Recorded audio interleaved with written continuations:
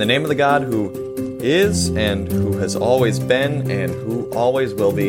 Amen. My message this week is sort of a part 2 following last week's message. I'm not going to continually refer back to last week, so if you weren't here for that message, or, yep, I know this happens sometimes, maybe you don't remember every last word that came out of my mouth last week, right? I know it happens sometimes. This message is still going to be able to stand alone. But if you have time this week, I'd go on the church website or whatever app you use for podcasting and listen to these 2 sermons from Hebrews together. What was last week's message? Last week I talked about Abraham's life, right? His call from God to move to Canaan, his years living as a pilgrim and a wanderer, the sins that affected his life and the life of his family. His life looked like yours and mine. Each day presented challenges, some new, some familiar. Each day presented temptations, some new, some familiar. Each day he was face to face with neighbors, people in his life to love. Each day his family had the promise from God that the land where they lived would be theirs. They had the promise that God would bring about through them the Savior of the world. And my text this morning, Hebrews 12, we're looking at these first 3 verses of that chapter, starts with this word, therefore. That word is what makes today's message a part 2. When you see a therefore, you have to look back at what came before. Hebrews 11, last week we read all about Abraham, but in that chapter we also have recounted the stories of so many others. Noah, Moses, Rahab, all these people who, like Abraham, like us, lived the daily battle between sin and love, clinging to faith in their Savior. Hebrews 11 recounts their stories and then says, therefore. From verse 1, Hebrews chapter 12, therefore, since we are surrounded by such a great cloud of witnesses. This great cloud of witnesses, these are these long ago believers whose stories are recorded for us. They are witnesses to us. Their life stories tell us about God's grace shown to sinful humans. When we read about them in the Bible, we're meant to apply their stories to our lives. We do this all the time when we read books or we watch shows on TV and we put ourselves into the shoes of the characters. God recorded not just doctrine in Scripture, but stories, history, told in a narrative way so that we could identify with these people. God wants the person who's feeling adrift in life to identify with Abraham and Sarah as they wander the promised land. Right? God wants the person who's grappling with a loved one's death, with illness, to identify with Job as he mourns his children and scratches at the sores on his skin. God wants the woman wrestling with infertility to identify with Hannah as she wordlessly cries out to him in the sanctuary. The text calls all these people a cloud of witnesses who surround us.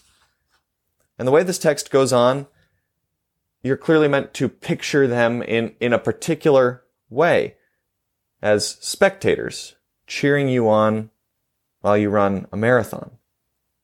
Now, I know the answer for a few of you, but not everyone, so I'll ask, who is a runner? Who has been a runner here? Has anyone ever run a marathon? Has anyone ever cheered on a marathon runner? Okay. I have not run a marathon. I don't believe I ever will. I was a 5K runner in high school. That's about the longest I ever want to run. But it's long enough that I was able to learn something about a long run, right? Having people cheer you on helps. Running cross country, you're often running through woods.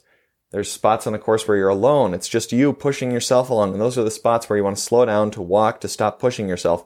But then there are the spots along the course where the spectators gather, right? Moms and dads who came to watch. You got teammates who are running a later race, coaches, friends. When you're running past them, you run. Their presence motivates you. You know that some of them will run the very same course. So the verse goes on, therefore, surrounded by witnesses, let us throw off everything that hinders and the sin that easily entangles. When we identify with the lives of God's people who came before us, we see that we're not alone in our struggles. We see that someone else has fought battles like ours. But we don't just identify with them. We learn from their stories. They have advice to give us as we run.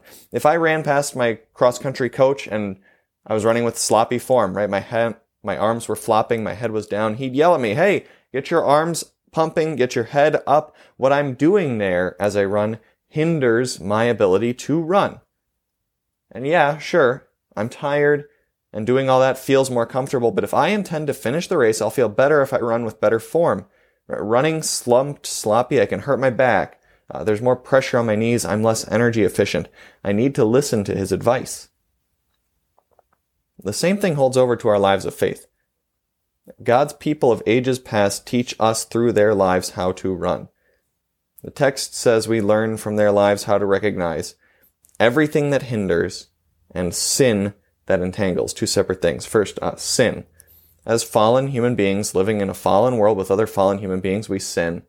We are sinned against. So, sometimes we sin and in response are sinned against, and in response sin, right? Sin stops us in our tracks.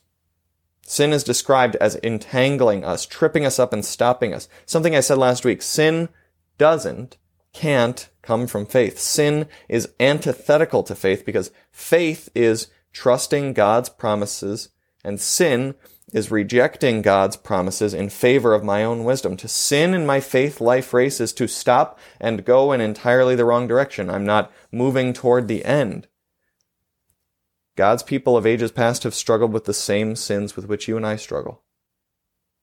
Throughout their lives, recorded in Scripture, we see what temptation looks like. We see what situations and circumstances trip them up and cause them to stumble, and we take those lessons into our own lives. Surrounded by our great cloud of witnesses, we are able to throw off easily entangling sin. Now, there's a second thing this passage points out that we learn from them. Everything that hinders. God's people show us not only how to cast off sin, but everything that hinders. These are two separate categories, right? Sin stops our forward motion, but other things simply make it more difficult to run. There are things of this life which are not sinful, but which can become obstacles to our race. Money, Scripture often refers to in this way. Money is not in itself sinful. It's a gift from God, but throughout the Scriptures, we're warned against the pursuit of money, the love of money, the seeking of security through the accumulation of money. It's hard to say when the line is crossed from appropriate care for God's gifts in this life to sinful greed. Right? So rather than categorically say, money is sinful, we just simply recognize more often than not, money can be an obstacle in my faith life race. Family, another one that can be an obstacle. To return to Abraham's life. When Abraham was first called to Canaan, Abraham's father Terah came with them. But before arriving in Canaan, Terah seemingly pushed for them to stop and settle in another land, a land called Haran, and they did.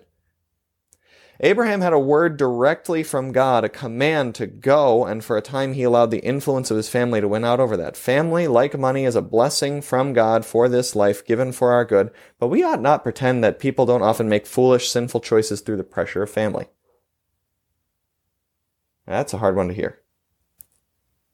All of this is hard to hear. In fact, so much of what I have and hold day to day can impede me in my race. So much of what I do and experience day to day can tangle me up and send me in the wrong direction.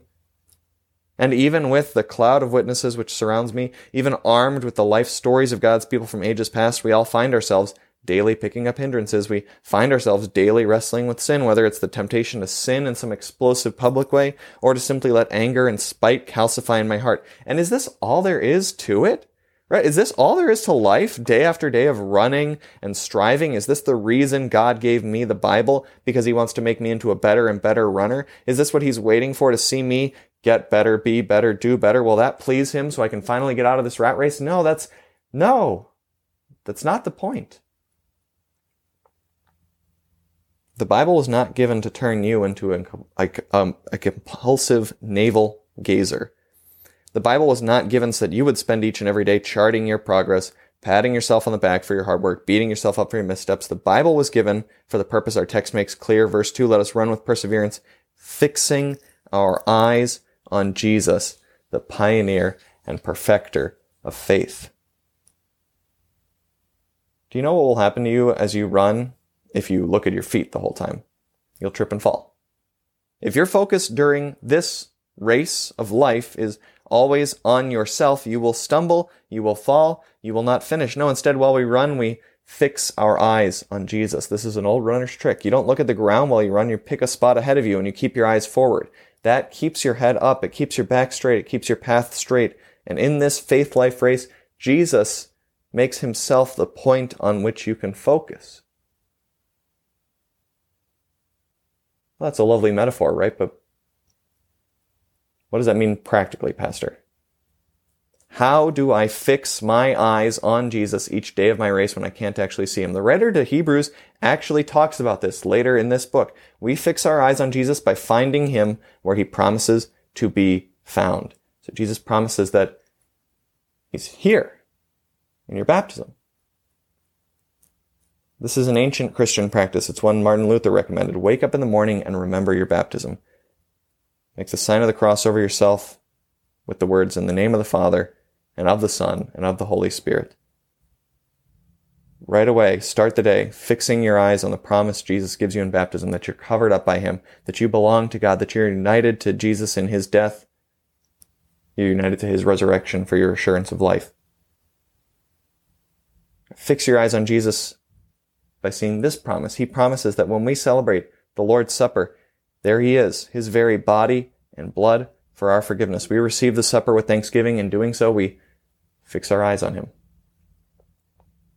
He promises that He's present through His Word. When we read the Bible at home, He's there, working on our hearts by His Spirit, dragging our gaze off ourselves and onto Him. In particular, the writer to the Hebrews emphasizes this.